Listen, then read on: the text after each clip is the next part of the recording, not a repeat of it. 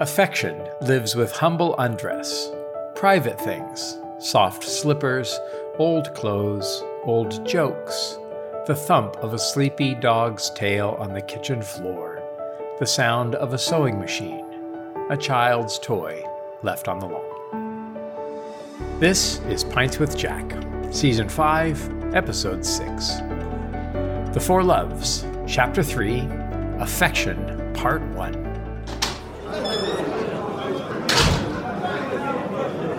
Well, good morning, everyone.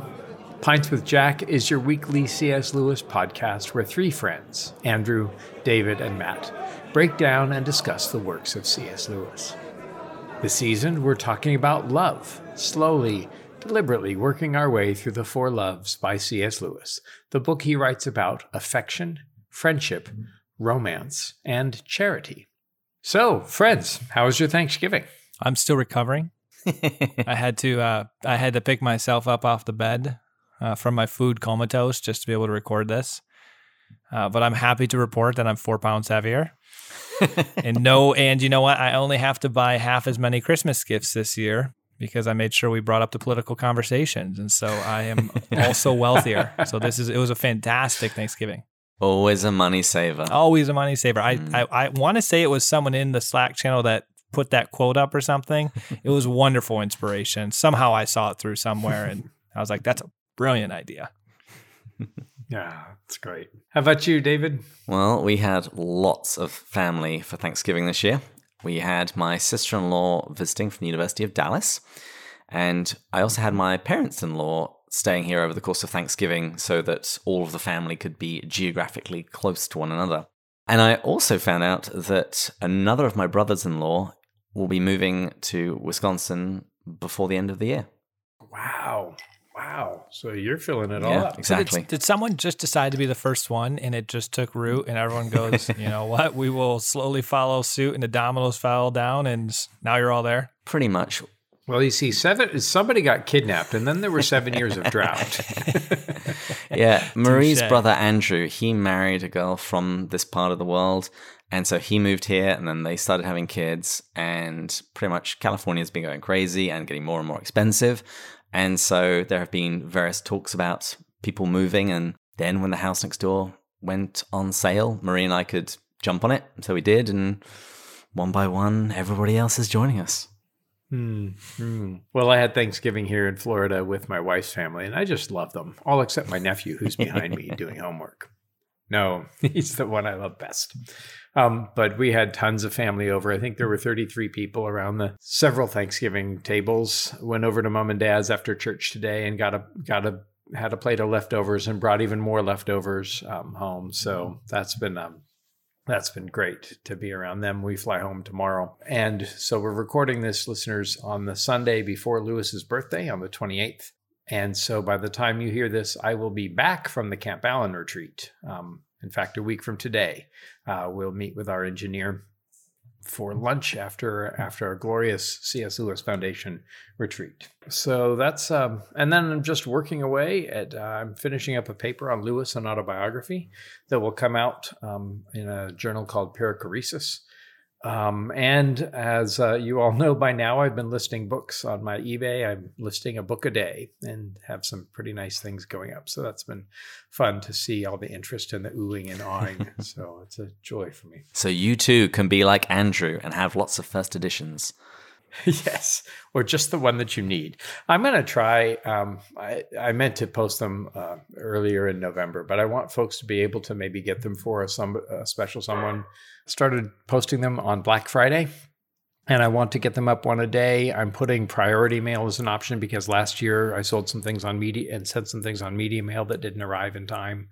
But I want them to be able to get into the hands of folks, and I have been gathering some nice things. So listeners, I showed David and Matt right before we started a beautiful first edition of Mere Christianity and a British first edition of Till We Have Faces.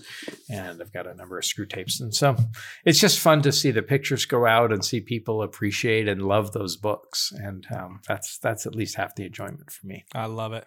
Well, so what's everybody drinking today? Well, I'm drinking one of the scotches that Matt sent me. It's Glendronach Original 12 year.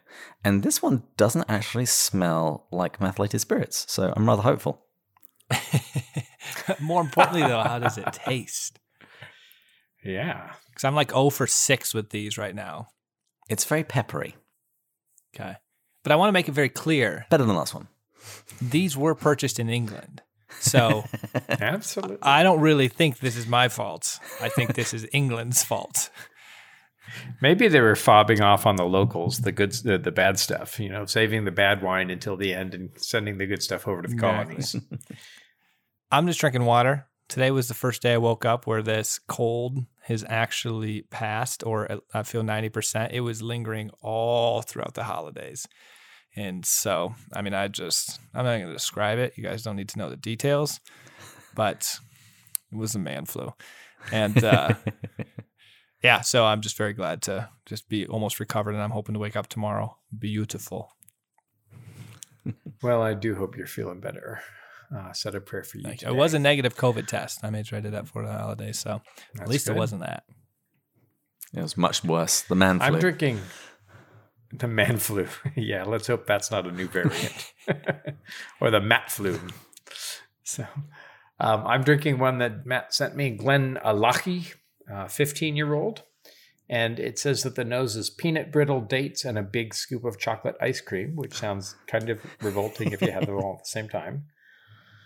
But the palate is walnut, raisin, Christmas spices, and fresh ginger. But here's what I love. The finish is coffee, just a hint of flaky sea salt, and Turkish delight. It really says that?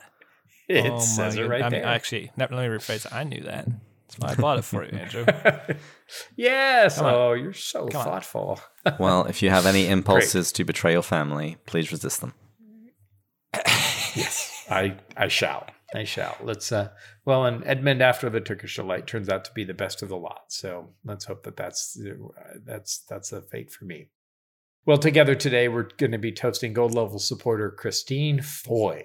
So, Christine, we raise our glass to you on the first day of Advent and pray that God comes close to you and Christ is especially near to you in this Advent season. Cheers. Cheers. Cheers. I thought about saying, may all your affections turn into the deepest of appreciative loves. You're around family. May none of loves be like demons to you. Or may you stay far, far away from Mrs. Fidget. Yes, absolutely. All right. So where have we been and where are we going, Yes, David? 2 chapters down, 4 more to go. So this is what we've learned so far. In the first chapter, we learned about need love and gift love, nearness by likeness and nearness of approach.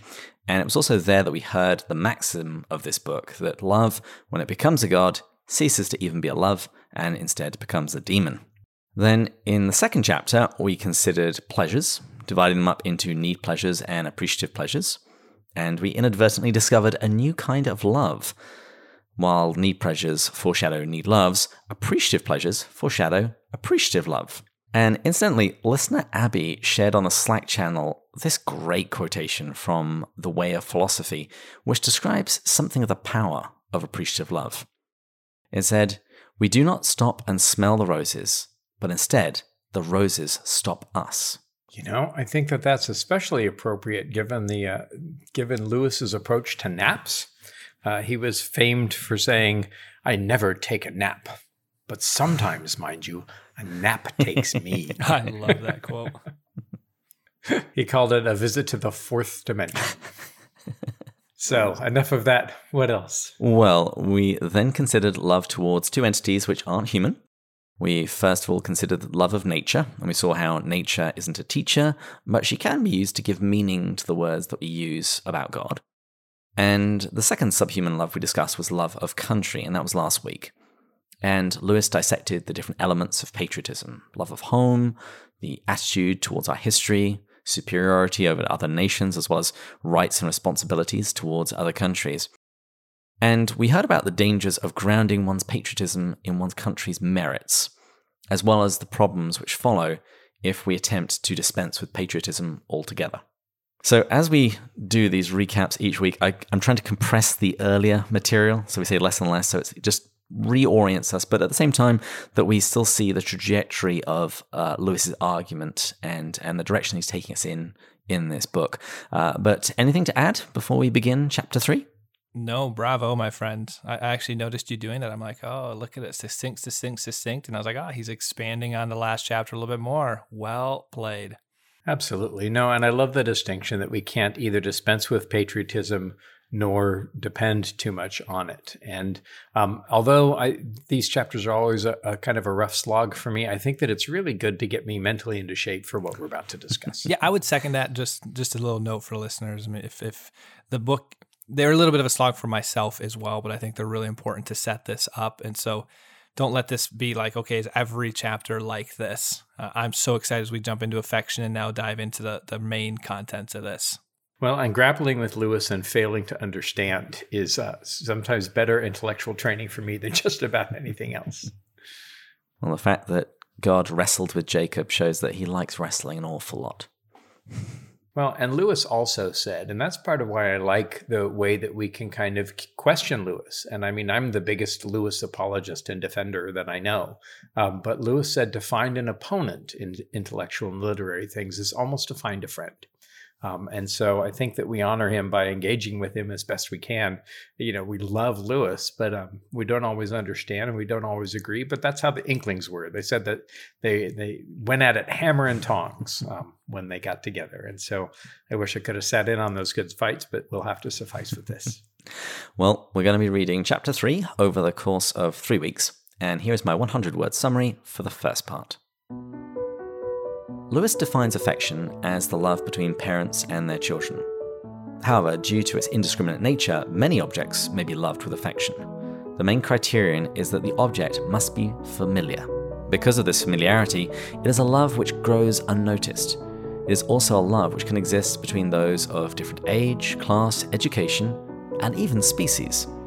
Although not an appreciative love, it creates a space to appreciate the objects of love in a new way. Finally, affection can exist either on its own or as a support to the other loves. Perfect. I can't wait to dive in. I've been looking forward to this chapter for a while. So let's discuss today's text. Yeah. Today we begin the first of the big four of the four loves. Lewis actually gives many different kinds of loves, but this is the first one that's referred to in the title. And he says that he begins with the humblest and most widely diffused of loves, affection. And in comparison to the other loves, our experience of this love, he says it's most similar to that of the animals. However, he's very quick to point out that this doesn't mean that it's automatically of a lower value. He says nothing in man is either worse or better for being shared with the beasts. And this is consistent with what he's written elsewhere and what we read about in Mere Christianity. You know, humans are rational animals. We are actually animals. But when someone is being brutish, what's actually happening is they're failing to live up to the rational part of their nature, and very often being far more cruel than any animals would ever be. Lewis lived with dogs and cats, and so he was very familiar with the animal nature. This is a good distinction to make. As I was rereading this chapter, I have listened to the audio so often that I can start to hear where Lewis has filled in things. So that's an interesting study if anybody really wants to dive deep, is to take your chapter of, and the audiobook doesn't have the first 2 chapters, so it just has the 3 naturals and the 1 divine love. So if anybody really wants to go deep, worth taking the book side by side with the audio and seeing what Lewis filled in. Fascinating study. So Jack notes that in Greek, this love is called storge. And I'm definitely going to have more to say about Jack's use of Greek later in this book. But for now, let's look at how he develops a definition. He says that his Greek lexicon describes storge as affection which parents have towards their offspring. And then Lewis widens this definition to make it mutual, including the affection of the offspring towards their parents. And Lewis tells us that when we think of affection, these are the sorts of images which we should have in our minds. A mother nursing a baby, a bitch or a cat with a basket full of puppies or kittens, all in this squeaking, nuzzling heap together, purrings, lickings, baby talk, milk, warmth, the smell of young life. And as a father of a 2-month-old, this sort of scene is particularly familiar to me.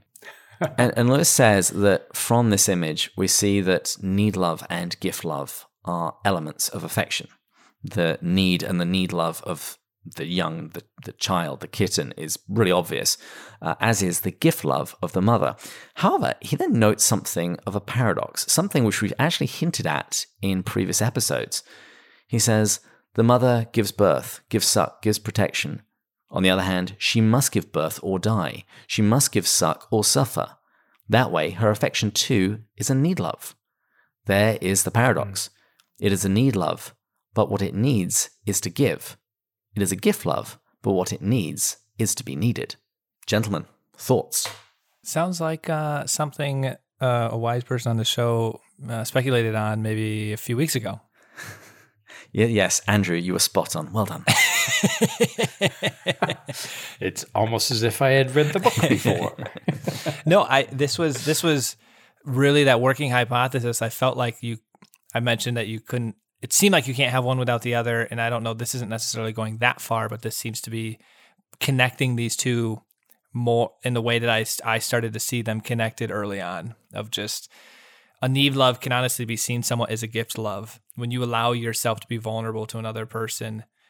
In the right sense, not in the truly needy sense of the word, but just allowing yourself. That's a gift to another person, to allow them to journey with you, and vice versa. And when you're giving, there's something you are sort of receiving, and it doesn't mean it in a selfish sense, but we all do need and desire to be helpful to other people. And we desire to love people, and we desire to be loved by people. And I think I really agree with this statement. And it brought things pretty full circle for me, at least on that hypothesis I threw out, I think episode 1 or maybe 2. I was thinking about this love. One of my nephews has he and his wife have had a baby, and he's a year old now. And he said, boy, the first few months were hard because the baby didn't have any personality. All it was need. It needed food, it needed sleep, it needed affection, it needed diapers changed. And he was wondering if he was going to be a good father. And the first time his baby son saw him kind of walk across the room and smiled at him, everything kind of clicked. And that's affection kind of doing its job. I mean, what he had for the baby was pretty much agape, right? Divine love that's all gift, that has no kind of necessarily emotional attachment. But they, I'm happy to say, have kind of nestled down into this lovely sort of affection that's grown. It's born out of those things, but then you become used to each other. And I think that the word familiar, if we think about it as being related to family, really kind of the familiarity of things and the comfort that familiarity brings. I know it can breed contempt, but familiarity can also breed a lot of solid pleasure in life.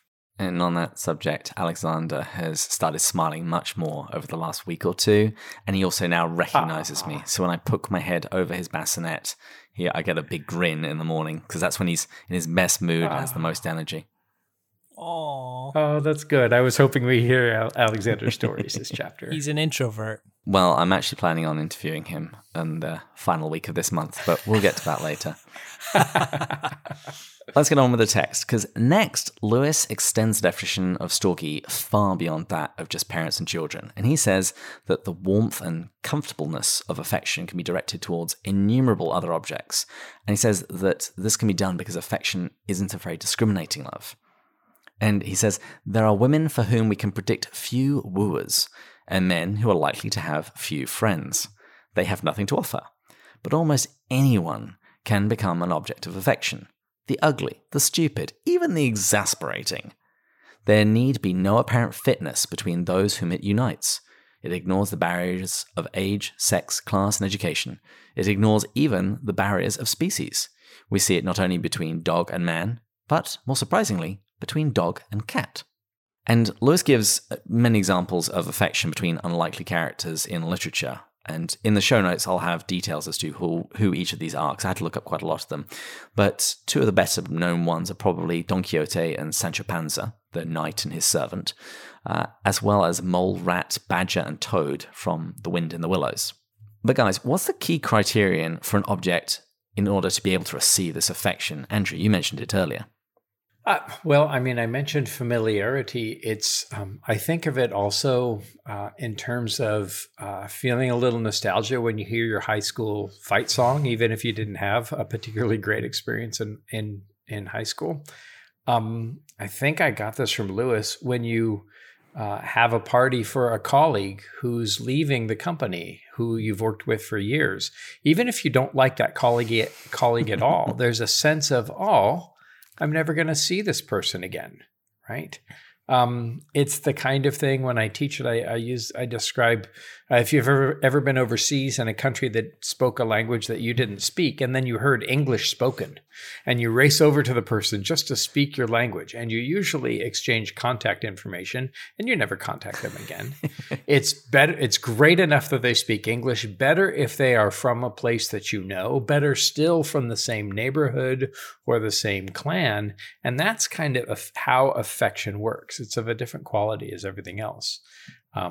So that's kind of how I think about it. It's this familiarity. We didn't choose each other. People in a family or in a country didn't choose each other, but we belong together because it's the kind of thing that develops geographically just to keep us from killing each other sometimes. It's kind of connected with patriotism from last week.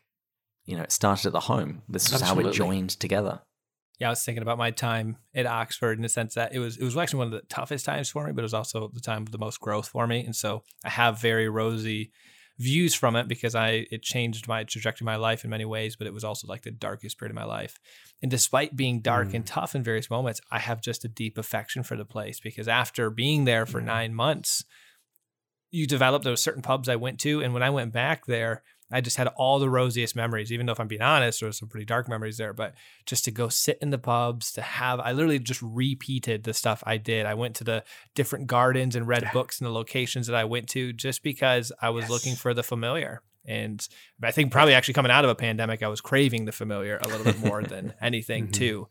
And I moved to this new town and everything. And so it felt really great to be back there.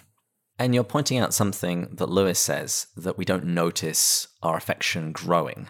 To notice that you have affection for something means that it's already been growing for a while. And the examples he gives are that of a child's attitude towards an old gardener, or a dog meeting new acquaintances who are trying their very best to be friends, but the dog is suspicious and growls, yet the old acquaintance that it's seen day in, day out, that's never paid any attention to it, it's excited. You know, Chesterton talks about the slow maturing of old jokes, and it's not the fact that the jokes are good. It's the fact that we have told them together. It's why we remind each other of memories that are still fresh on our memories with our oldest of friends. That is not so much about the friendship, but the fact that we have traveled this journey together. Matt, if I mentioned Queen's Lane to you, and the medieval sense of Queen's Lane in Oxford, that past the Bridge of Sighs and around the corners, and oh my gosh, or that little turn down to the Turf Tavern. I was in New College, so that's literally right there. My apartment was right around there. One of the things I did last week, they have extended again until I think the 25th, Most Reluctant Convert, the movie showing. But I saw the last showing here in Sarasota, and when he goes into Whitehorse, right there on Broad Street, right next to Blackwell's, and sits in the booth with a pint. I have sat in that same booth with a pint, and it's like, oh my gosh. Now Max and I are friends, but that's not about being friends. That's about this familiarity, and it's what Mary Oliver refers to in her poem Wild Geese. The last line, announcing again and again your place in the family of things. Right? It's a sense of belonging, I think. And that's, I think, why affection can invade so many of the other loves. This mention of Uncle Toby that he has in this chapter 2, I just want to mention briefly. In February 1st, 1931, Lewis writes a letter to Arthur Greeves about two characters in Tristram Shandy, my father and old Toby. And Lewis says they never understand one another at all, but always love one another. It is the true picture of home life, far better than the modern nonsense in which affection is made to depend on mental affinities.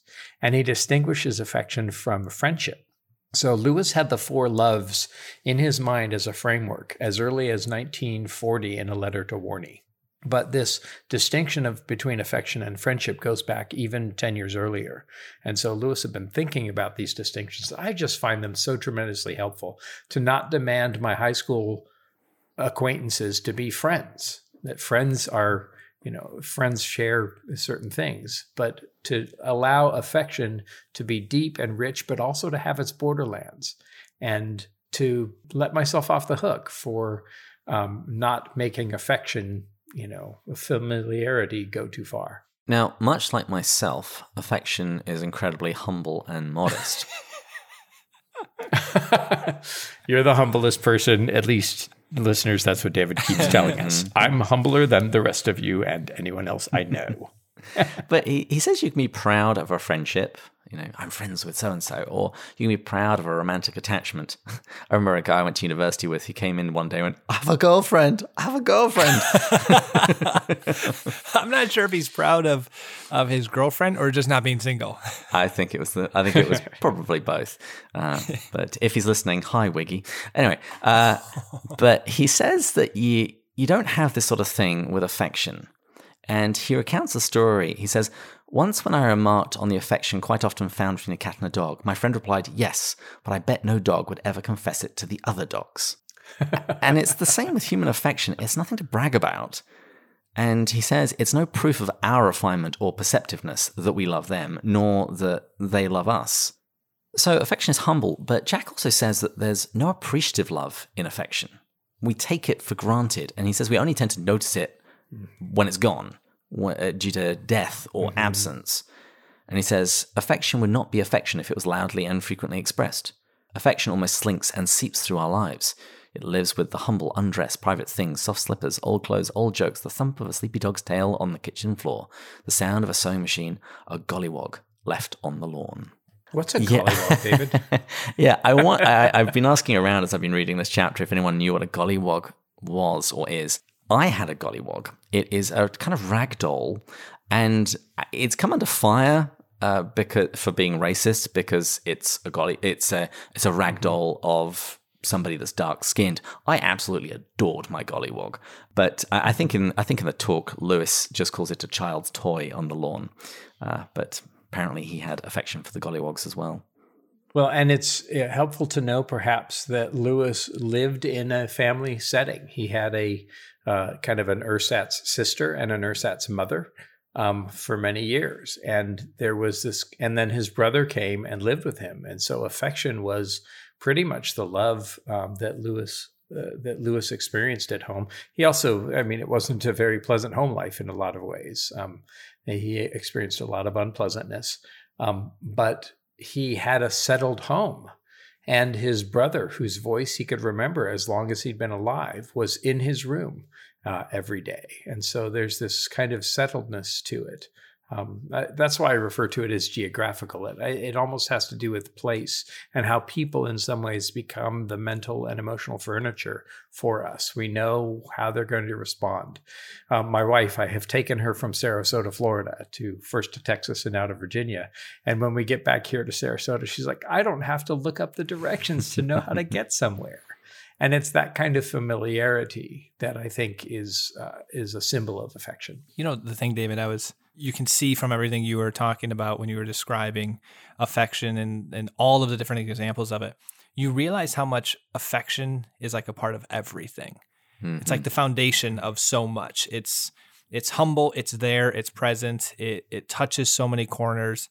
Whereas it seems like I've read this before a while ago, but you have eros, you have agape, you have friendship, and those are just very defined. They're very clear boundaries and borders. Affection seems to just creep everywhere.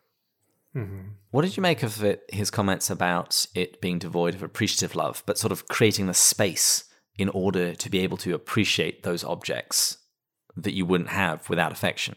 I love that. That was one of the thing that I try to look for, because we all have, listeners are probably already realizing this pretty quickly, we all have kind of different roles that we're doing here when you start to fall into that with 3 different people in recording. And David, you obviously keep the structure beautifully. I try to figure out what's the thing that just jumps out to me. And I love at the end of this chapter how he talks about as affection grows, and I'll slightly be jumping ahead here, but it will answer your question. He says, affection teaches us to first notice, then to endure, then to smile, then to enjoy, and finally to appreciate. I thought that was a really powerful statement of almost like the grace and gift affection is from God, that it almost helps us get to some of the other levels. He almost made it a little bit easier. It's the entry point. Like, I made this sort of natural for you guys. When you're around someone, even someone you wouldn't normally like, you eventually start to develop affection, and then you start to notice some of the peculiarities of them. You start to see those traits, and all of a sudden you start to like those traits. And before you know it, you look back and you're like, huh. And it wouldn't be normally an individual or an object or a person or whatever that you would potentially choose as a friendship, because maybe it's not the way you two, but that doesn't mean there's not an appreciation of just their peculiarity. And he had this one specific sentence I really liked, where it almost expands your view of, you realize they actually might have a little bit different intelligence than you, and that intelligence might not be the intelligence you would seek out for a friendship, but you realize, wait, there is other types of intelligence that are beautiful, or interests that are beautiful, even if they're not my own. So it really just seemed a powerful tool for bringing humanity together and creating empathy and appreciation. I love that. And once again, as I've mentioned before, this is the most important book as an adult that I've ever read, because it shows me the boundaries of love and what they're supposed to do and not supposed to do. I don't know that I would wholeheartedly agree with affection as being devoid of appreciative love, but I think that appreciative love cannot and should not be expressed often in affection.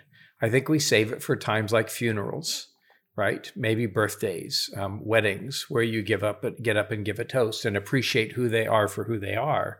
But too often, I think affection is busy with other things, and rightly so. I also think that I was thinking about this as you were talking, Matt. I was asking myself, what are ways that affection can become a demon? Ooh. And I think one of the ways is if you have friends or family members who say embarrassing things or who are awkward, and you look at another family member and you just roll your eyes, but you do it in a kind way, right? You're like, oh boy, there's them being them. Somebody who didn't know that person well and who hadn't spent years and seen how those, foibles form might be really offended by something that they say. And I'm not asking anybody to forgive the truly offensive, but those, just those kind of little awkward elbows that we stick out. And I think that affection can become a demon if we begin to excuse what's unexcusable instead of just the merely awkward. There are some rudenesses that happen amongst families sometimes, or amongst friends. But when my friends kind of do that stupid thing that they do, and I roll my eyes at them and then still care for them, I think that that's affection kind of growing along with them. It can go too far. And that's where I think, like to say my country, right or wrong, is an example of affection gone too far. I love and accept my country, even though it's got its warts and flaws. But to say that I love my country no matter what happened, no matter what it does, even when it violates God's law, that's maybe affection perhaps becoming a demon. And remember, because it is a love, and such a prevalent love, and such a common love, Screwtape is always going to want to mess with it and turn love into some kind of twisted thing. And we're going to talk much more about how affection goes wrong. It's really just today's episode. We're talking about its wonders. And we're actually going to spend the next two episodes looking at all of the ways that it goes horribly wrong. No, you're going naturally negative. Well done, Andrew. Yes. I was about to actually, I'm not going to now, but I was about to respond because I did actually read all the way to the end of this. I didn't do it detail, but I wanted to try to wrap my head around it. And I could sense, I was like, I think this comment I'm about to make is going to bleed into next week's episode. So I held back, but I can't wait for us to talk about that because you teased that really well, Andrew. So listeners, next week. I'm just playing Lewis and enticing readers to continue reading. This is the cliffhanger of a podcast. Mm-hmm. Yeah. I hadn't put this in the notes, but I was just going to share it anyway. When we talk about what affection does, I lived for a while, over a year, with a guy who was a brony. If you don't know what this is a grown man that watches My Little Pony cartoons and goes to pony conventions. That is a thing. It is so weird, but it was so enlightening living with him for a year and seeing him get joy out of this and meeting some of his friends that share this passion with him. I would have never have chosen to live with someone like that by choice. If there was, say, a roommate description, if I had a list and one of them said brony, I'm not choosing that. However, living with it was a broadening experience. And did you develop the appreciation? No, it's weird. My sister has married a gearhead. He's a Mopar guy, and he loves cars. And I don't know a thing about cars. I don't know a thing about Mopar. But the way that he loves Mopar is the same way I love Lewis. And so because he's married to my sister, I was open to appreciating and, being interested in what he's doing and in looking to find ways to go, this must be a good guy. I think that's part of what affection does, is it broadens our acceptance of a wide variety of people who we never would have chosen. And that's the sign of affection. We choose our lovers, we choose our friends. We don't choose those with whom we're in a country or a school or a family with. Lewis says that affection doesn't always exist by itself. And I actually wondered if this was going to be the quote of the week, but in the most Pints with Jack quotation ever, he says, "As gin is not only a drink in itself, but also a base for many mixed drinks, so affection, besides being a love itself, can enter into the other loves and color them all through and become the very medium in which from day to day they operate." You know why this wasn't the quote of the week? Why? 2 reasons. That quote, the slow thump of a lazy dog's tail on a warm kitchen floor is just inescapable. But I don't like gin all that much. I don't either. I don't like the piney flavor. Are you a gin guy, David? I like a nice gin and tonic. Yeah. Okay. It's a good Sunday when you get back from church waiting for dinner to be served kind of drink. If we have any lifelong listeners, they're going to be like, I watched your videos, Matt, from 4 years ago, and you said maybe a gin and tonic here and there. I used to like it. I, to this day, don't know what happened in the last 3 or 4 years, but now I can barely swallow gin. Oh, wow. Well, I hope you're not without affection. I have no affection and no appreciation. Yeah, no appreciative love for this. And nearness of approach doesn't help with gin. Nope. It doesn't sound like. Well, he gives examples of how affection complements friendship and even saves romantic love. Regarding friendship, he explains how when you've been friends with someone for a long time, the things about them which have nothing to do with your friendship, they become dear by familiarity. It broadens our love for that person. And regarding erotic love, Lewis says that eros by itself can become either too angelic or too animal, or each by turn. And affection, it adds something else that binds it all together. So in both friendship and romance, there's a charm when he says, the mere ease and ordinariness of the relationship wraps us round. No need to talk, no need to make love, no need at all except perhaps to stir the fire. And pour another gin and tonic, apparently. And honestly, some of my closest friendships, they always develop around the wait, what, you too, and you have that similar interest. And throughout your friendship, that obviously comes out and frequently. But if I look at my very close ones, the percentage of time spent around that wait, what, you too actually kind of starts to diminish, and you just sit into that affection. The need to even be forcing anything just goes away. And it's whether you're going out to dinner and you're just enjoying each other's company and you're not talking about big, deep life stuff, or sometimes you're talking about big, deep life stuff or whatever your shared interest is. It doesn't really matter. Earlier friendships, until that affection develops, they are more targeted around what it originally started with. And so until it broadens, there isn't quite that comfortability yet. I remember jumping in the car years ago. I was away at college in Chicago and came back to California for the holidays and was driving around with my best friend, Eddie. We had exactly this conversation. I said, do you think? And he said, nah, not right now. And I said, yeah, you're probably right. There were no nouns. And it wasn't about our friendship, but there was just such a long familiarity that had grown up between us that it almost didn't demand words. I think that Orwell's problem is that not only did she try to find out what Redival was at all interested in, friendship, right? What friendship is around interests. but she didn't even have or cultivate storge with Redival. And I think that, if you think of affection as this kind of permissiveness of awkwardness that you develop in those that you like, and that the opposite develops in those that you don't like. If somebody that I don't like is at all awkward, I'm quick to criticize and to think less of. And that's not true of affection. Affection kind of keeps us from doing that and allows the imperfections to come out. And that's why he calls it kind of humble undress. You're in your everyday clothes. And Orwell failed by not having that. But of course she failed. She didn't have a mother, which is the primary source of affection. And she didn't have a father who was at all affectionate. And so one can understand why she didn't develop a very affectionate relationship. It's worth going back and rereading just about anything by Lewis now that we have this framework. To demonstrate the overlapping and blending of the loves, Jack points to two different things as examples.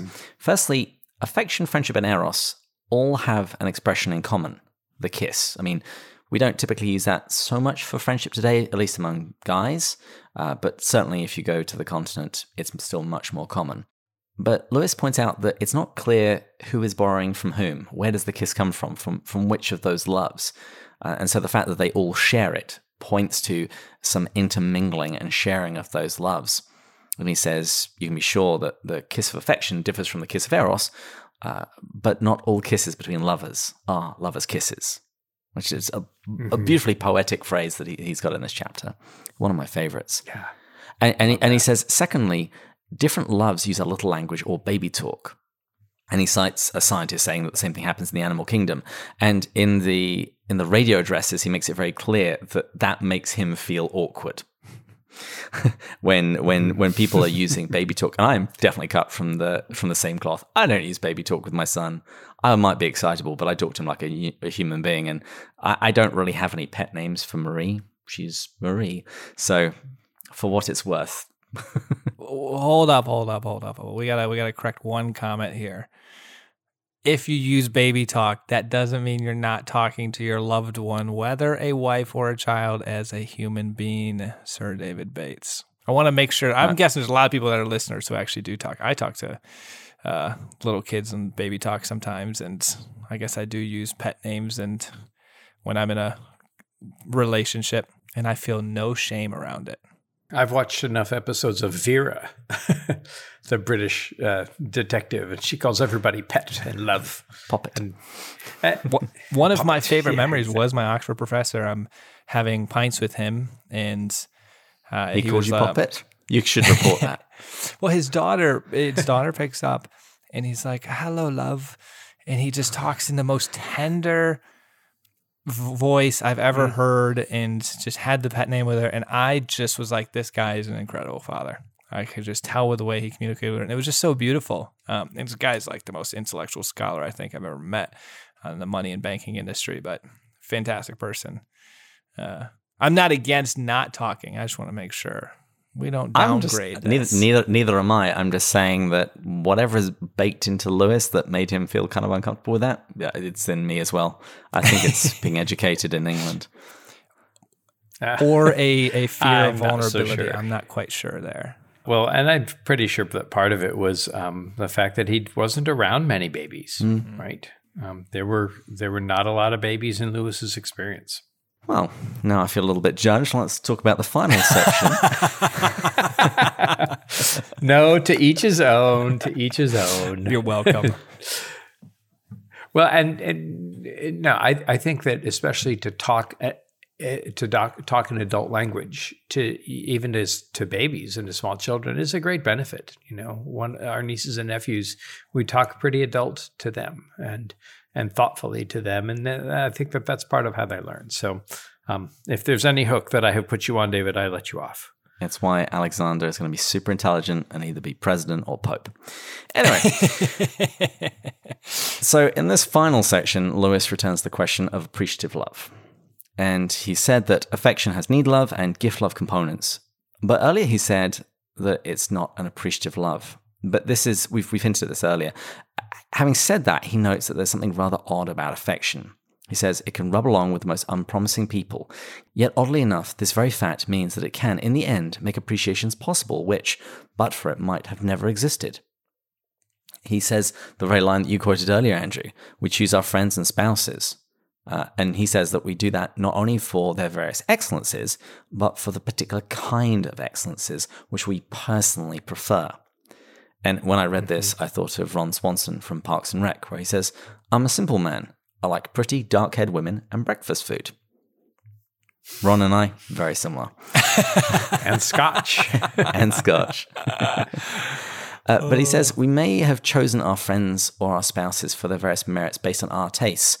But he says the especial glory of affection is that it can unite those who most emphatically, even comically, are not people who, if they had not found themselves put down by fate in the same household or community, would have had nothing to do with each other.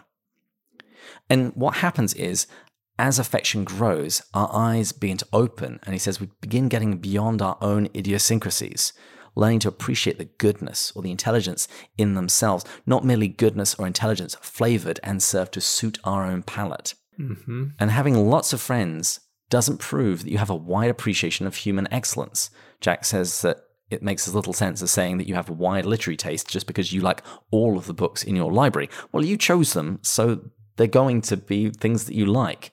He says for literary tastes, if you can go to the bargain bin at your local secondhand bookstore and find something to interest you, then you might have a little bit of a wider taste. Well, and this goes back to something that he experienced with Arthur Greaves. And Lewis liked a particular kind of scenery and weather, and Arthur just liked scenery and weather. So when it was raining, Jack would complain, and Arthur would glory in it. But I'm miserable, damp, and cold. Yes, isn't it glorious? And relish the, revel in the quiddity of this miserableness and dampness, and this kind of idea of receiving whatever it is. And it reminds me of the Green Lady in Perelandra. Shall we not receive whatever it is that the Lord sends, that Maladil sends to us, right? And it's the attitude of the character on the Hrossa, yeah, exactly. Shall I not receive what Maladil, blessed be he, sends to me? It's this kind of saying yes to life and being indiscriminate, and that's where it starts to become like agape, like unconditional love. When we're gathered around the throne with every tribe and nation, we won't have much in common with them, except that they are part of our family. And embracing those who are part of our family, even the human family, I think can widen us as people and help us to understand the wideness of the grace and the love of God. I say and proclaim, but I don't know if I really believe that God loves everybody as much as he loves me or Americans or people who love C.S. Lewis, or the people in my family. But of course he must. And so I think affection encourages us to broaden our acceptance of people regardless of what they bring to the table. I have the opposite problem, Andrew. I sometimes wonder if God loves me as much as he loves other people. I need to learn from you. Yeah. Well, and to me as a future priest, that's the great struggle. The struggle to really accept that God loves us, and then to respond to that incredible love by loving him in return and by loving everyone who comes my way. To me, that's the fountainhead and the juncture of everything. That's the cruciform nature of life, to receive God's love and to express the reception of that by loving him back and by loving others. And I have that same struggle, Matt. You just described one of my favorite books, Henry Nouwen, The Return of the Prodigal Son. That is that journey of the step one of The Return of the Prodigal Son is receiving the love of the Father. And I love Rembrandt's painting that's on the front of it. I actually am ordering it for Christmas for myself, a little canvas thing of it. But the book really focuses on, after that, once we've received that love and it transforms us, we're called to become the Father for others and to share that love. And I find the prodigal son story, it's never hit me as much as it has maybe in the last 6 or 12 months. There's just so much wisdom in that chapter of Luke. It's just incredible. So read that book, guys, and read Loved as I Am by Sister Miriam James. If you read Henry Nouwen's Return of the Prodigal Son and Sister Miriam James's Loved as I Am, your life won't be the same. My wife, her whole family have done a lot with the Myers-Briggs personality types. And she's fond of saying when she teaches, remember that Jesus is the center of all of the different personality types. And the closer that we get to him, the more of the different types we'll be able to embrace. And I think in the same way, the closer we get to Christ, the more we imitate him, the more that we will embody affection perfectly and not do it wrong. And the same thing with friendship and with Eros and with, of course, divine love. And Andrew, we're listeners, we're going to be recording our first video happy hour inner ring session. We're not sure what we're going to call it yet, but we're going to do this afterwards. And Andrew, I want us to talk about this cruciform love a little bit. That was in my retreat. I love that term. We can bring that. So listeners, go check out our YouTube channel at some point in the future. David will know better when this is going to be released. It is a new thing we're doing. This is a plug right now for it. So looking at the time, we should probably wrap up today's episode. So I'm just going to end it by encouraging everyone to think about affection this week, to as Lewis says, have appreciation towards the cross-section of humanity whom you meet every day. And as he says, are they made for us? Thank God, no. They are themselves, odder than you could have believed, and worth far more than we guessed. Ah, perfect. Wow, what a way to end. Worth far more than we guessed. Well done, David. Good ending. Well, there's the last call bell here at the Lamb and Flag.